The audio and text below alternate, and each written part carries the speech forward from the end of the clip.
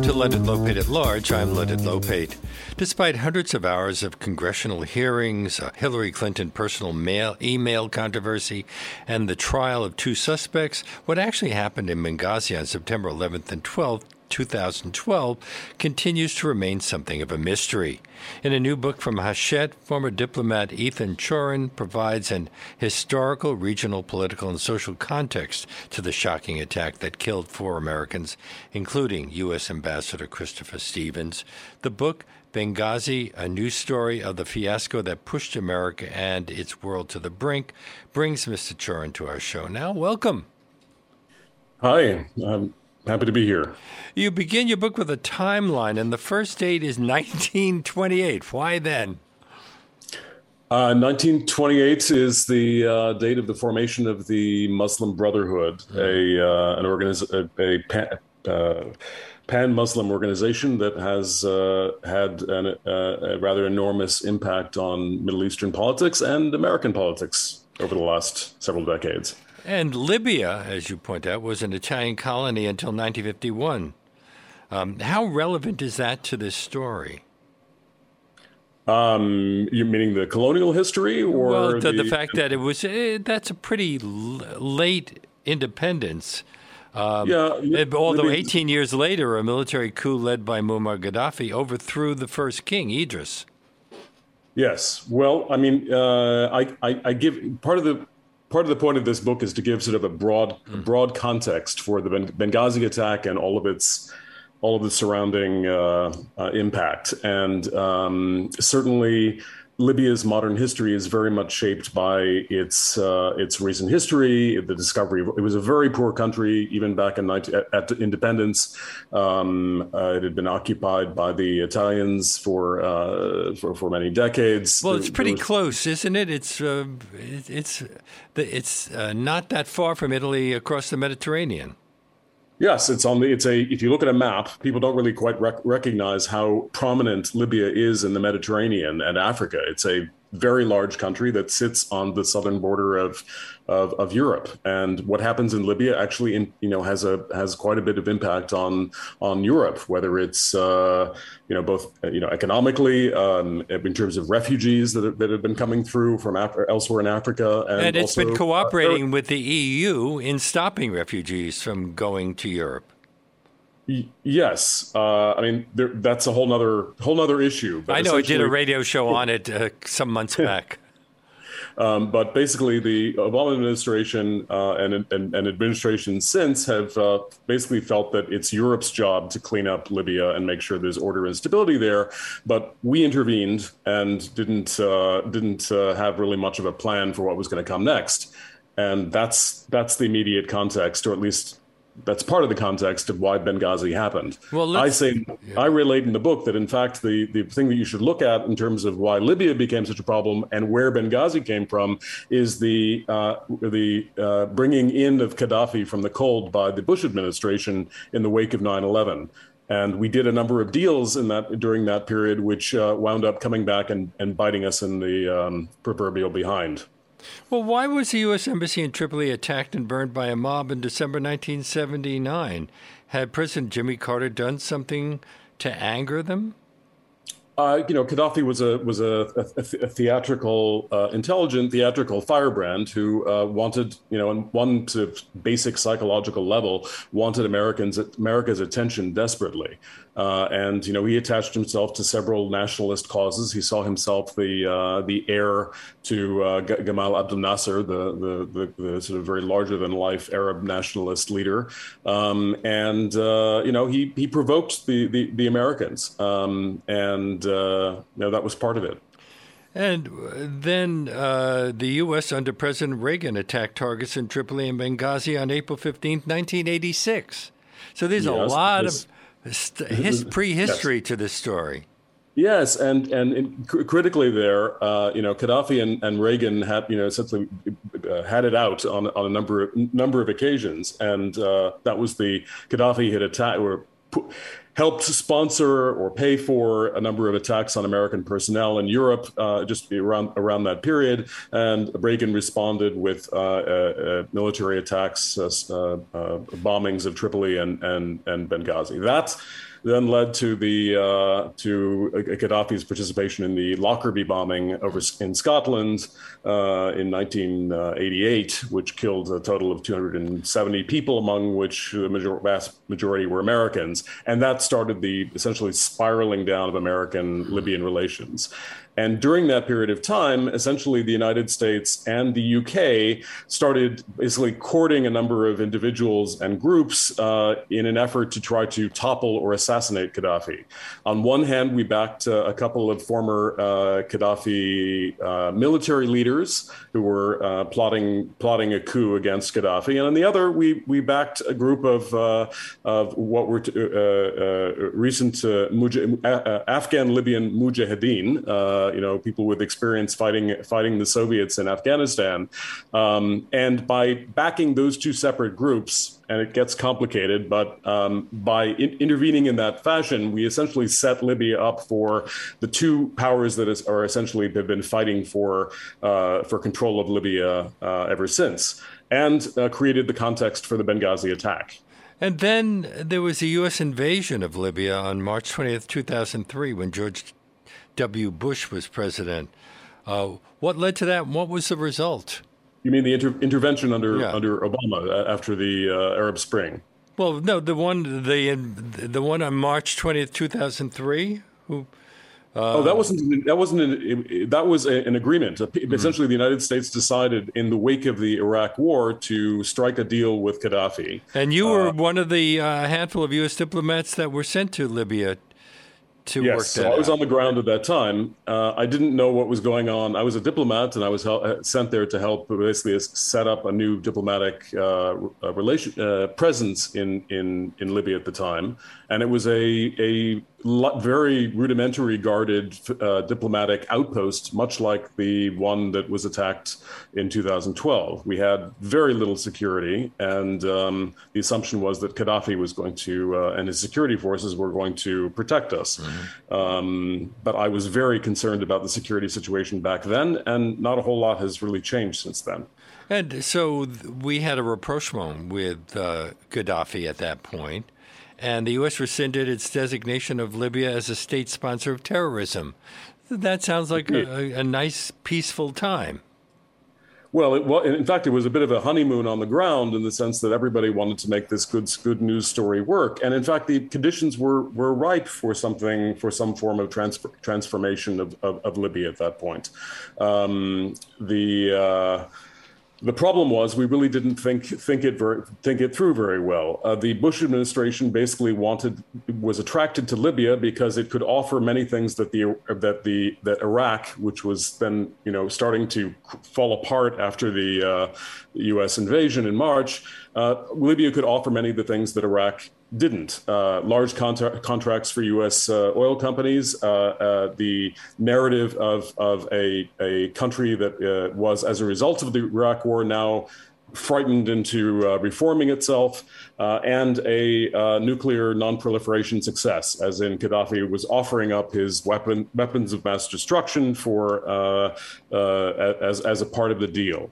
Of course, the details were a little more complicated. Gaddafi really didn't have much of a nuclear program, and he did have chemical precursors and some chemical weapons, but those actually sat in Libya for another 9 years, undismantled until the Arab Spring happened, at which point we basically rushed in and tried to clean up some of that post-fact.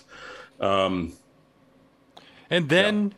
On the night of September 11th, the morning of September 12th, 2012, members of the Islamic militant group Ansar al-Sharia stormed the U.S. consulate in Benghazi and also attacked a nearby CIA annex. How many people died or were injured? Well, on the American side, of course, Ambassador Stevens was killed.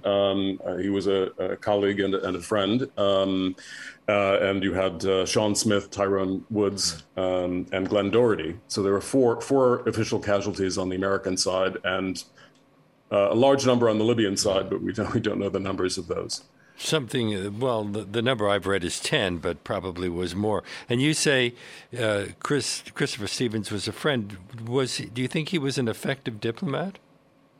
I think he was a very effective diplomat. I think his the descriptions of Chris Stevens's role in the whole Libya saga has been kind of hijacked for political purposes by, in fact, both sides.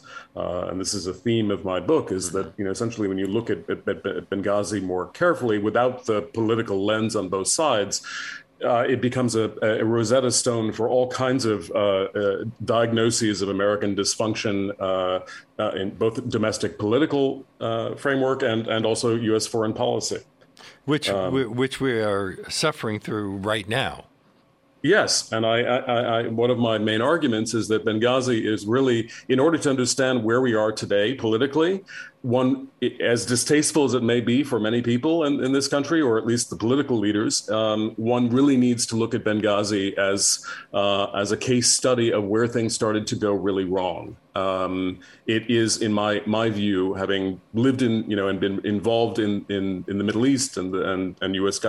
Foreign policy for 20 years, I think Benghazi has been done a huge amount of injustice in its exploitation, and also the irony that for all of the fuss for 4 years over Benghazi and who was to blame and all of this stuff on both sides, we really don't know, the general public does not really understand what the heck went on there and if it has any significance at all. And in fact, I argue that it has a very great significance, and we're seeing many of the sort of after effects and perturbations of that event today. You were planning to do something that would be very positive. You planned to meet Christopher Stevens in Benghazi on September 12th to coordinate a Libyan-U.S. public-private partnership to upgrade a medical center. Yes. So you would have thought that would have been appreciated. And it was appreciated greatly. The people who attacked the mission in Benghazi, were doing something very strategic. They wanted to create chaos in order to derail the very fragile democratic, or progressive transition that many were trying to implement there. But they got very little help from the United States.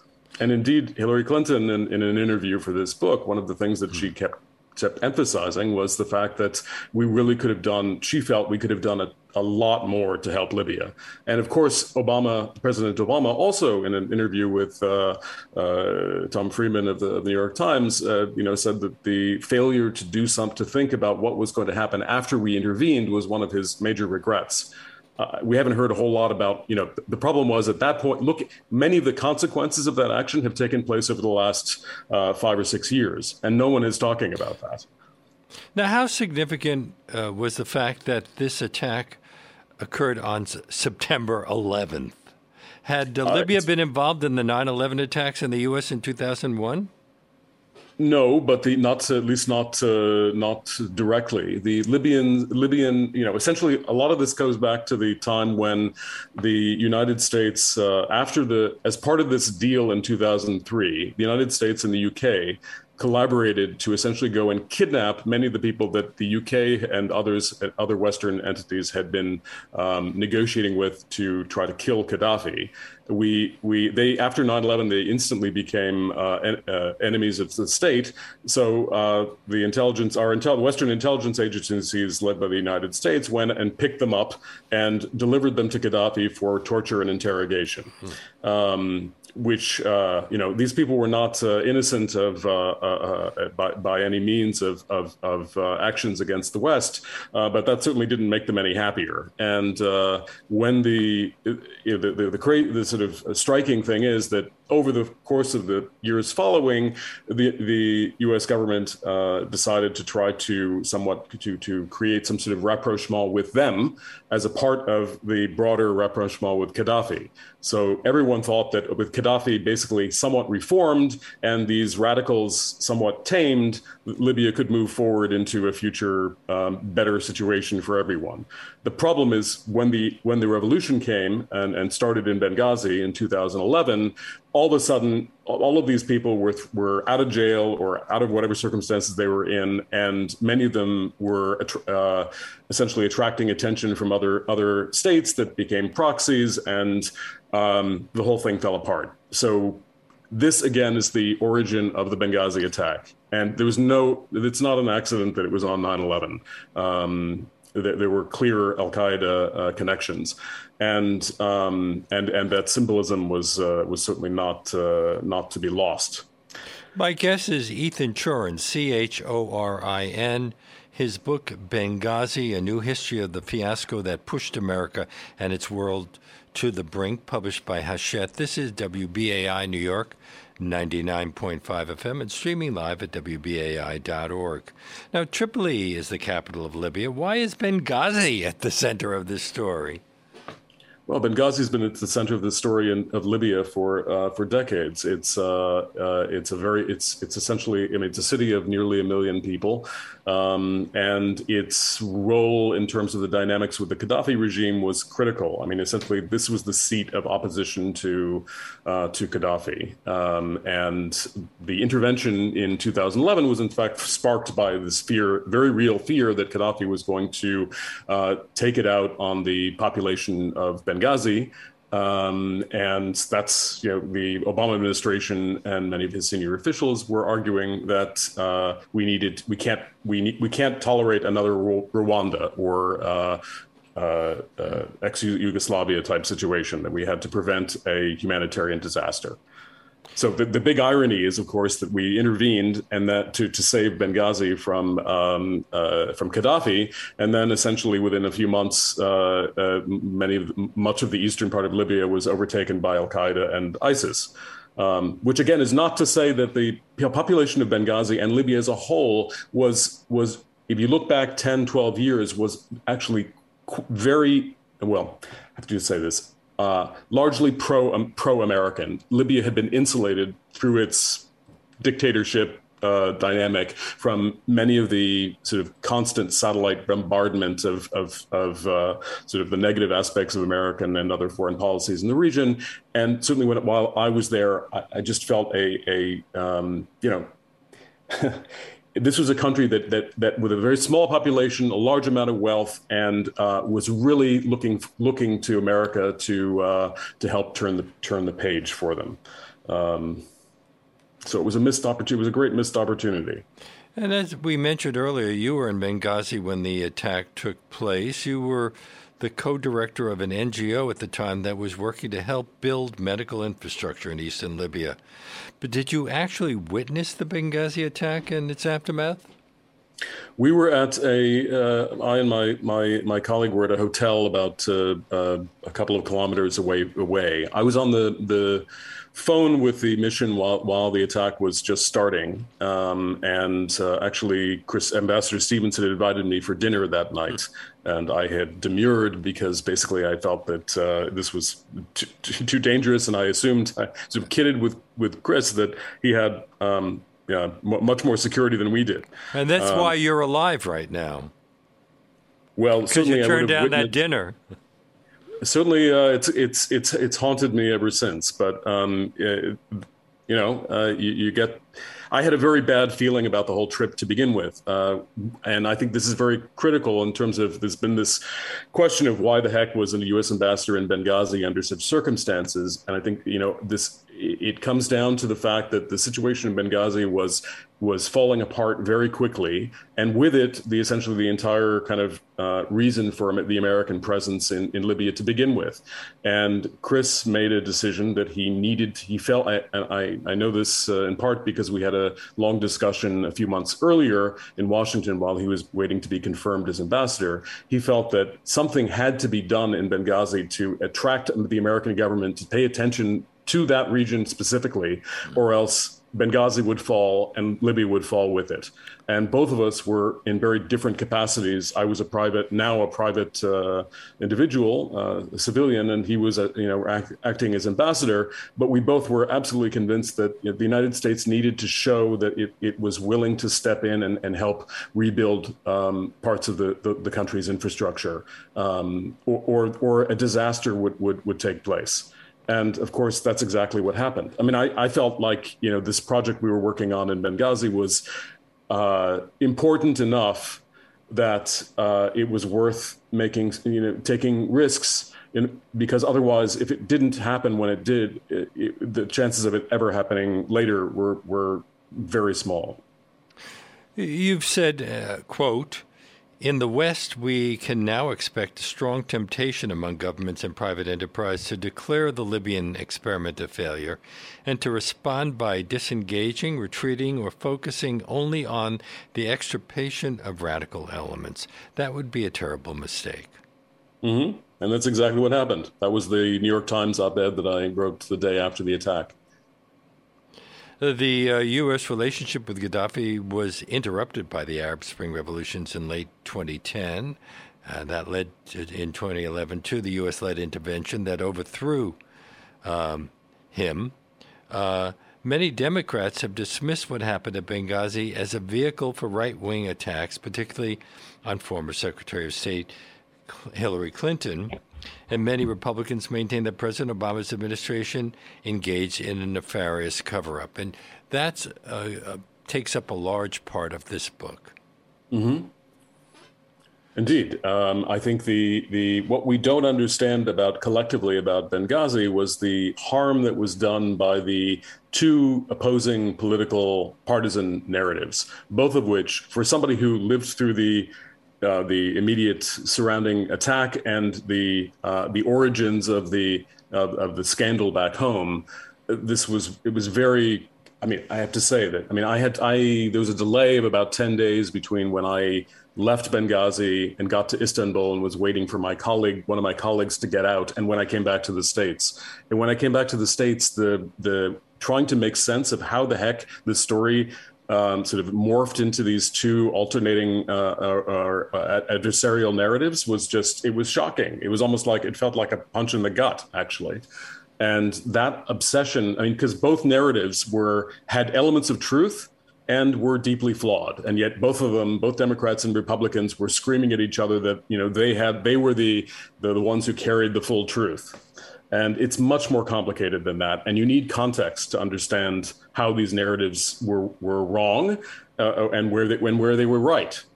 And I had this sort of fantasy while I was writing this book that if you could actually get Republicans and Democrats to sit down in a room and have some moderator that had an all-knowing moderator who could present both sides with where they were right and where they were wrong, that they would feel both vindicated and deflated, and that exercise might actually be very helpful because essentially it would kill the sort of fake news in its tracks. How relevant was it, do you think, that Barack Obama was president at the time? Very relevant. I mean, people reading the book will probably come away with the idea that I'm critical of the Obama administration, and I am critical of certain decisions that were made, particularly with respect to Libya and Syria. Well, you're critical of pretty much every administration.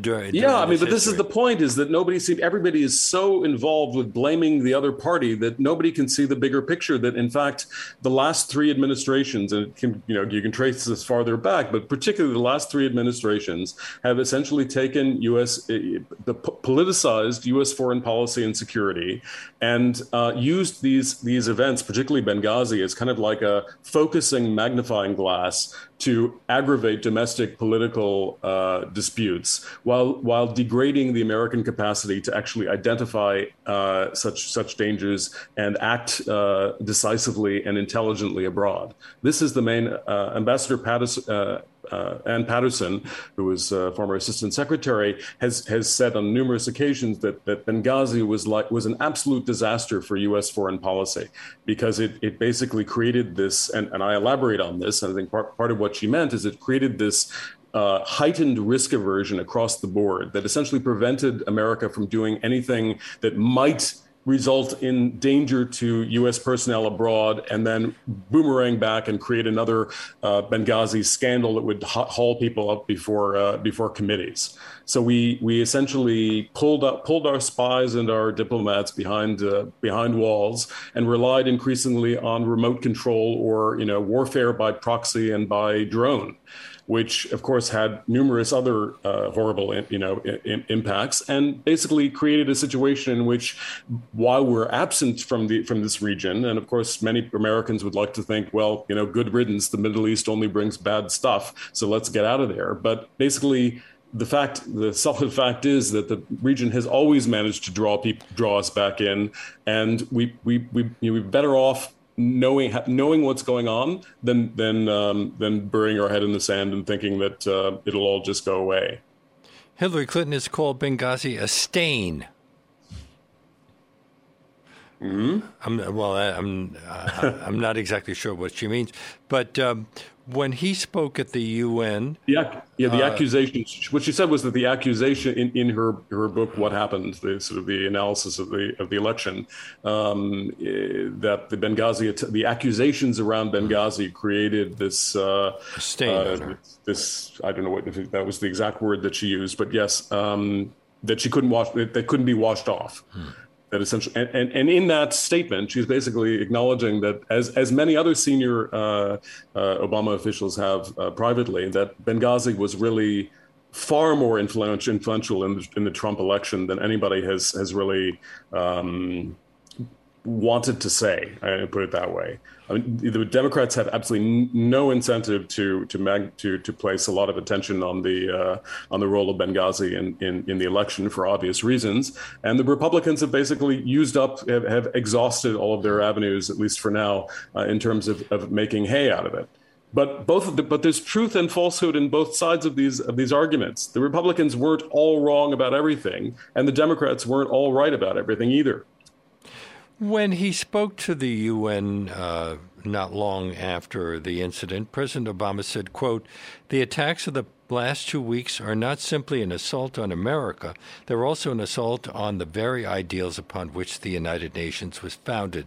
The notion that people can resolve their differences peacefully, that diplomacy can take the place of war, and that in an interdependent world, all of us have a stake in working toward greater opportunity and security for our citizens." Very, very nice. Mm-hmm. But almost irrelevant to the situation? Well, the problem, as I argue in the book, and this goes back to the question you asked before about what relevance it was that Obama was president during this time. The Obama administration was in the unfortunate and fortunate position of basically, the 9/11 attacks and its aftermath created an opportunity for somebody, articulate and visionary, hopeful, to come into power and redeem America in some way. The problem with that framing is that the president was essentially beholden to this idea that he had to clean up any 9/11 related messiness, or at least make it look better. So the administration was very, very sensitive to attacks by the right on anything related to 9/11 or terrorism. So there's this constant, and the NSC and its media people were very keenly watching out for anything that could potentially, as Obama put it, derail his second term. And you have to look at that sort of I call it, it really was a bit of an obsession, even if it was a justified obsession. You have to look at that when you examine what happened at the end of the Benghazi attack, because here was this Benghazi was kind of like that 3 a.m. phone call, the thing that everybody dreaded would happen, and I think there was a kind of a panic reaction there, and that feeds into the whole risk aversion issue that I mentioned earlier, where essentially the administration was trying to figure out probably a bit what was going on, because it really wasn't from Washington. There were some confusing aspects of the surrounding events of Benghazi, but there was certainly. I can say from my personal standpoint and the standpoint of the diplomats and senior commercial people who were on the ground in Benghazi at the same time I was, we all had a very quick sort of assessment of the general outlines of what had gone on. And one senior, Austrian diplomat who was based in Benghazi in Tripoli at the time, had this quote, which I totally agree with, which is, if I could figure out what the outlines of what happened in Benghazi in a couple of hours after, the following morning, why did it take the United States 2 to 3 weeks, if ever, to be very clear about what happened there? And I think really that was the key mistake that the Obama administration made was not to be clear about what they knew when they knew it. It was always, and this isn't a partisan thing. If you look at not just the Republican attacks on this, but entities like the Washington Post wrote very clearly that the Obama administration was waffling on this issue, and you can understand why they would waffle, because essentially they didn't want they particularly after Mitt Romney lunged for Obama after the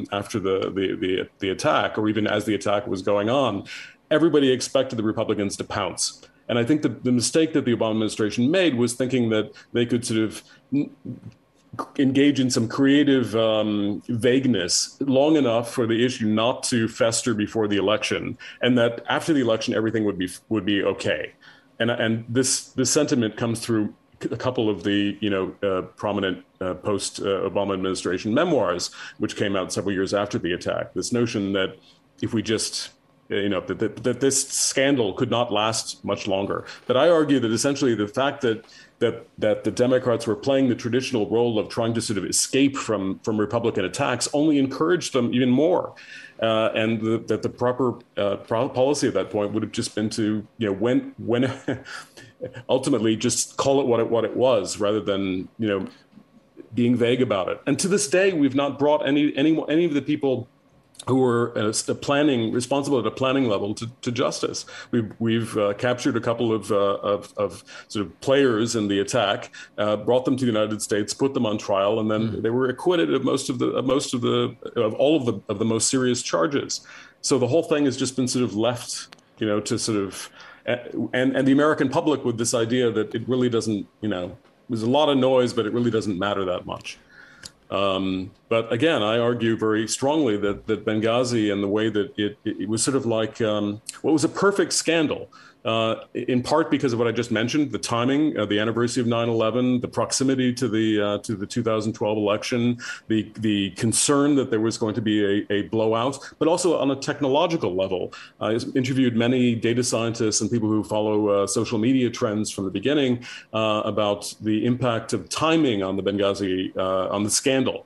And the fact that these people say almost to a person that the timing, that the evolution of social media was such that if the attack had occurred a couple of months or even 3 or 4 months before, you wouldn't have seen this sort of the skyrocketing of polarization, that the silos that created by social media and also the way that the Russians used the Benghazi attack as a feedstock for their cyber attacks, you just wouldn't have had such an intense political response.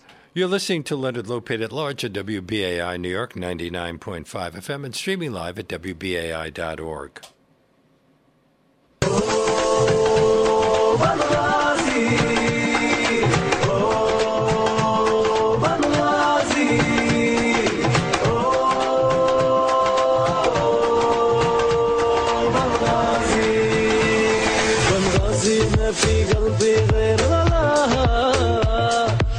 I hope you're enjoying my conversation with Ethan Chorin.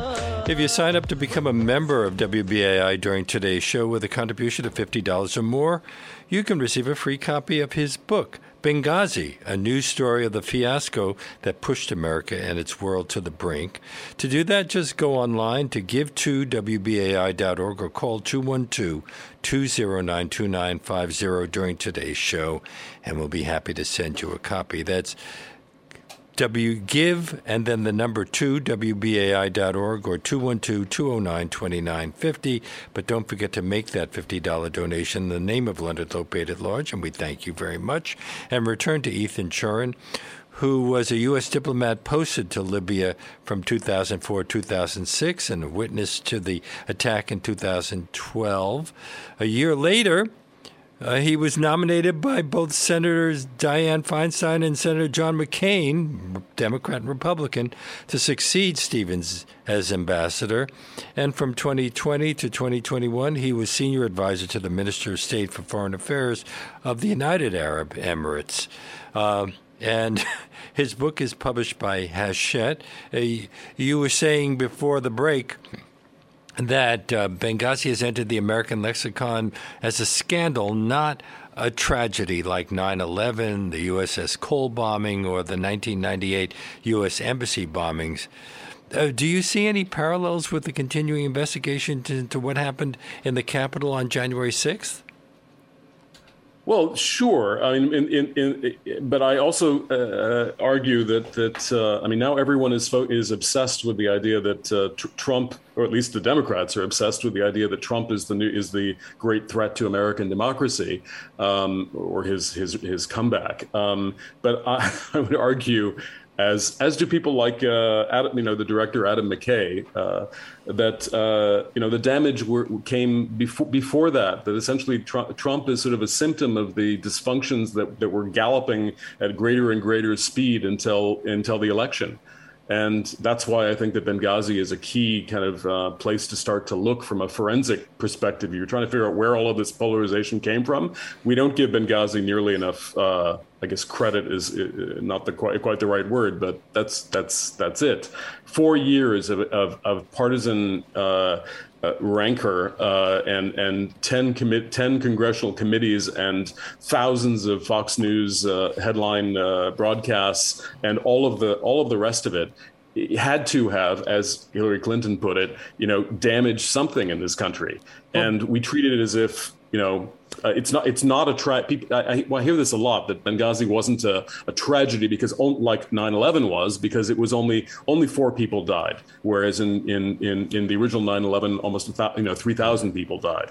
It's not about that. It's about what did this event, how did it impact the American social and political fabric? Well, since it came on the cusp of the 2012 election, and on the anniversary of September 11, 2001, it evoked issues central to the 2012 campaign. Which party can keep America safe, and other partisan issues like immigration and protectionism?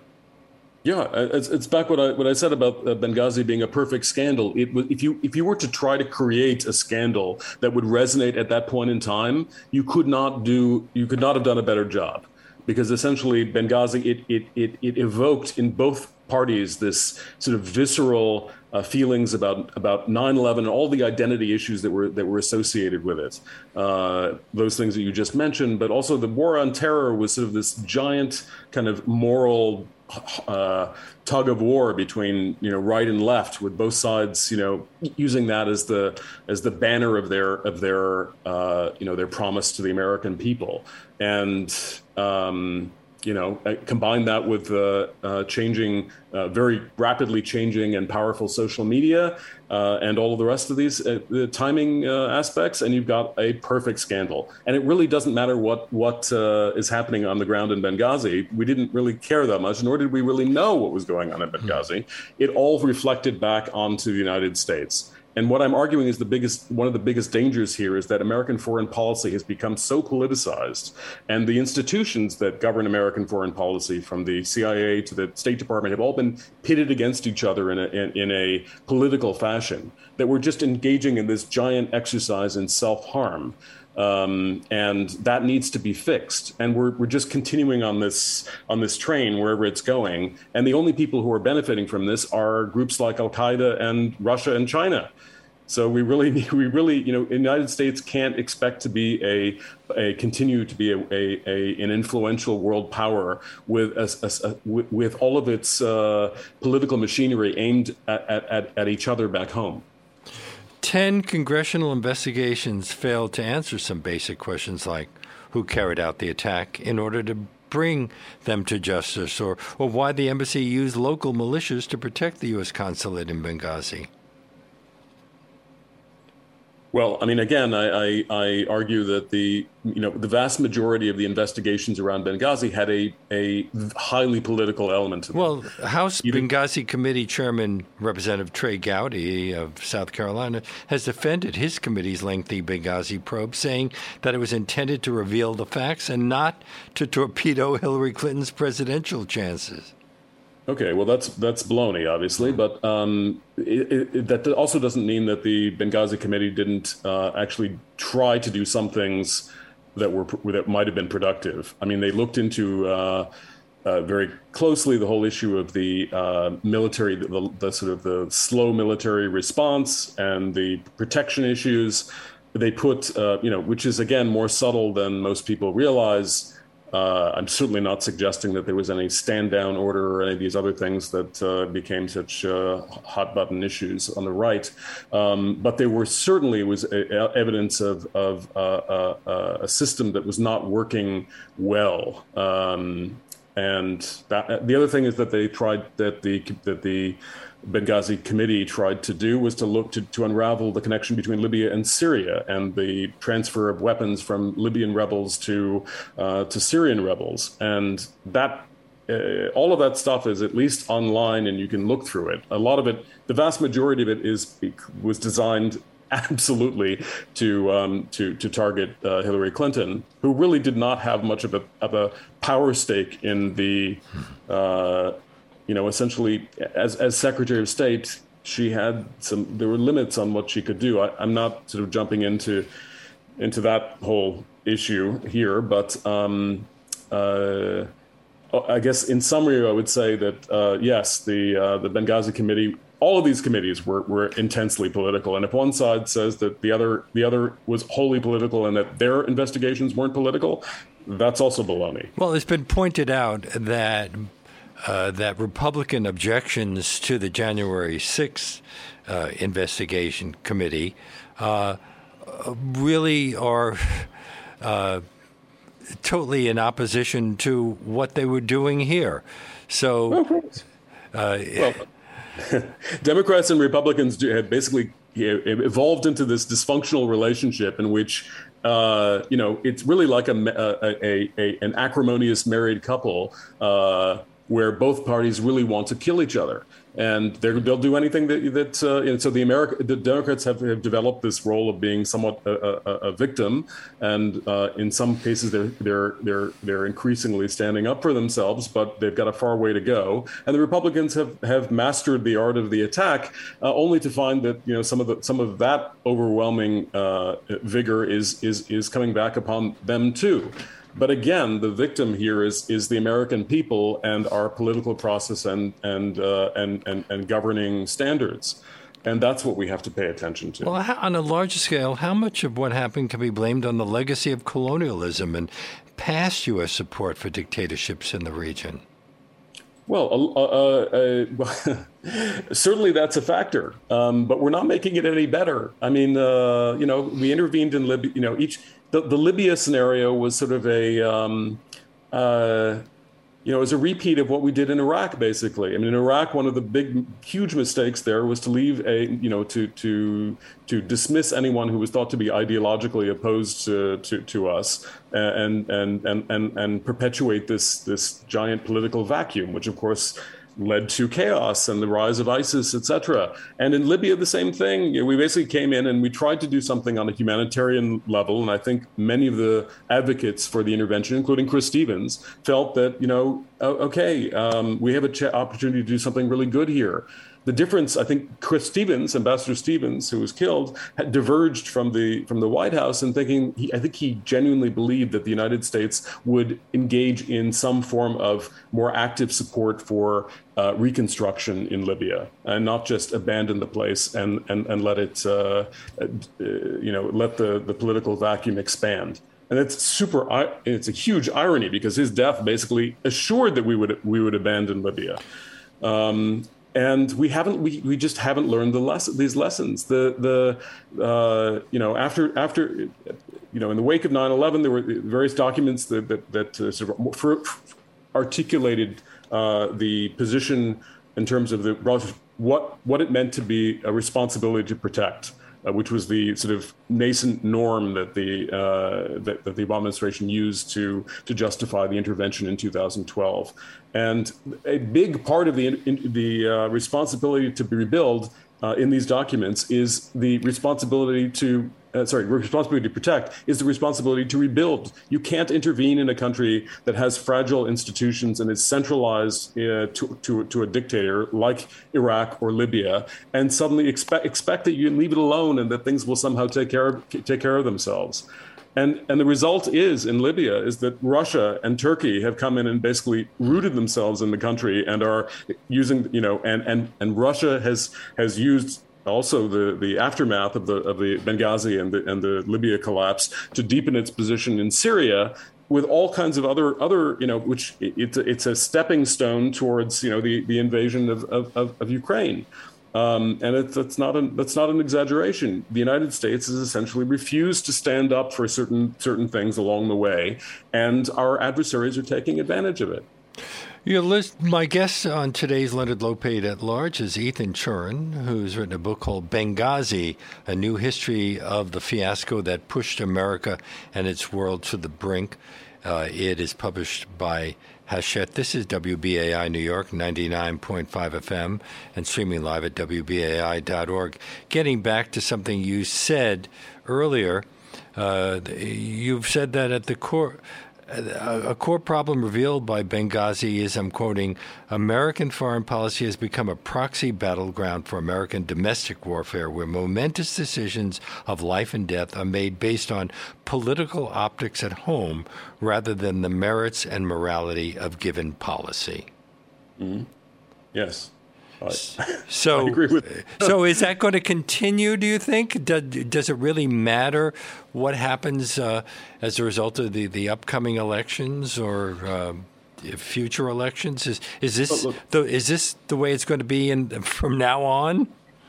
Well, we're facing the concerning thing is that we're facing crises on a global scale that require America is still a unique entity for all its flaws, and there are very few countries out there that can have both the strength and moral voice of America. And the more that we're dissolving in partisanship and spending all of this effort that could be spent, very well, and other polarized, fearful, and dangerously unstable. The public would say. Does anybody disagree with that at this point? I think that's what the polls indicate. Yes, we've seen that things are what we need to do is, it almost feels like one's shouting into the wind with these things, but, we need strong institutions. We can't afford the politicization of the state and gutting of the State Department and our intelligence services, et cetera. And we need to, the collective, and again, I have to say that all of this is sort of is a legacy of the United States response to 9/11. Had the Bush administration treated 9/11 as a mass criminal act and not an incitation to ideological warfare, we would have saved $8 trillion, which is the cost of the estimates of the total sort of cost of to the United States of the Iraq and Afghanistan conflicts. We have to get a hold on what has damaged us and how we can potentially reverse that. And of course, social media has played a huge role in polarizing the world at large. And there need to be, restrictions. It's such a complicated problem. I mean, you could talk about election reform, campaign finance reform, all of this stuff that needs to happen. And we also need strong leaders who have a vision and aren't just putting out fires, but actually looking at solutions. And we need to be able to talk to one another. I say I look at all of this at the end of the book and say, I don't have any grand solution to any of these things, clearly, but I think diagnosing the problem is very important, and that's why looking at Benghazi is super important, because you pull away the fog of Benghazi, and it's all laid out there. We've made these mistakes before, and we made them in a very bad way in Benghazi, and we haven't learned the lessons yet. You've said that writing this book was like therapy. Yeah, well, the Benghazi attack affected me, deeply. Chris Stevens and I. Chris came to Libya after I did. He wrote me while we were introduced by a senior Foreign Service colleague, and he kept asking me, he was bidding on the number 2 job there and asking me, because I was the one who was sort of out and about of our group, what is Libya like? And I told him that I found it a thrilling, bizarre, enriching environment. With there are a lot of downsides to it too. It wasn't an easy job by any means. But Chris got it immediately. He was the kind of person who wanted to be out in the field, not behind a desk. And we developed a friendship that was sort of largely correspondence-based, but spanned that time until the attack, and we both felt deeply invested in the country and U.S. policy in that country. And still, haven't you and a Libyan American from Texas formed a nonprofit organization to focus on providing medical aid to Libya? We have about a minute or so for you to answer. Yes, we did, and we were both drawn to by our previous experiences. I had people calling me as the revolution was on, thinking that I was still in the State Department, and asking for help, in ways that meant the difference between life and death. And I felt like I had this attachment and this love for this country, and particularly Benghazi, which has been much maligned in the media. I mean, one of the things that I hope to say about the book is that, this isn't just dry political analysis, although there's a lot of political analysis in my opinions here, but this is really a personal journey of what I saw from the time that I was first assigned to Tripoli, through the revolution and this attempt to put together this medical infrastructure project. I went back to the attack and what happened when I went back several years later to try to also kind of exorcise some of the demons of Benghazi. Well, I mentioned we have no time left, but I did want to address this. I mentioned that you were nominated by both Senator Dianne Feinstein and Senator John McCain to succeed Chris Stevens as ambassador. What happened? Well, I think the State Department ultimately had its own candidate. And I was out. I was, the You're sorry you didn't get the job? Yeah, in some ways, yes. In some ways, no. It would still be a messy situation today, wouldn't it? Of course, but I still feel Libya. The problem is leaving Libya as it is. The United States should engage. Many people will challenge me from afar, but Libya has potential, and we don't engage. Countries like Russia will, and China and others will pick up the slack. Ethan Chorin's book is called Benghazi, A New History of the Fiasco That Pushed America to the Brink. It's published by Hachette. He was a U.S. diplomat posted to Libya from 2004-2006 and a witness to the 2012 attack on the U.S. diplomatic mission in Benghazi that we've been discussing. He, from 2020 to 2021, he was senior advisor to the Minister of State for Foreign Affairs of the UAE. I thank you so much for being on our show today. Thank you very much. Always a pleasure. And that brings us to the end of our show. If you're just discovering this program and would like to hear more of our one-hour deep dive interviews, you can access our nearly 700 past shows streaming on demand at WBAI.org. Our podcast, which has surpassed 1 million plays, available on iTunes, Apple, and everywhere else you get your podcasts. You should check us out on Twitter. And if you'd like to write to me, my email address is leonardlopate@WBAI.org. Before I sign off today, I need to ask you to support WBAI to keep the show coming to you weekdays from 1 to 2 p.m. We're asking all of our listeners who have the means to do so to make a contribution at whatever level they're comfortable with by calling 212 209-2950 or by going online to give2wbai.org right now. That's give and the number 2wbai.org. We need your help to keep bringing you this unique, in-depth content information you don't usually get anywhere else. And as I mentioned earlier, anyone who makes a contribution of $50 or more in the name of Leonard Lopate at large can receive a copy of the book we've been discussing, Benghazi, a new story of the fiasco that pushed America and the world to the brink, by Ethan Chorin. So why not make that call right now to 212-209-2950 or go online to give2wbai.org. And you might also consider becoming a sustaining member of the station, what we call a BAI buddy, for $10, $15, $20, $25, however much you are comfortable with, and it allows us to plan for the future. And we'll say thank you with a BAI tote bag to anyone who signs up to become a BAI buddy for $10 a month or more. But either way, we hope you'll call right now, because BAI is the only station in the New York radio dial that's 100% listener-sponsored, and your contribution is tax deductible. We hope you can join us again tomorrow when Volodymyr Zelensky's former press secretary, Yulia Mendel, will discuss her new book, The Fight of Our Lives. We'll see you then.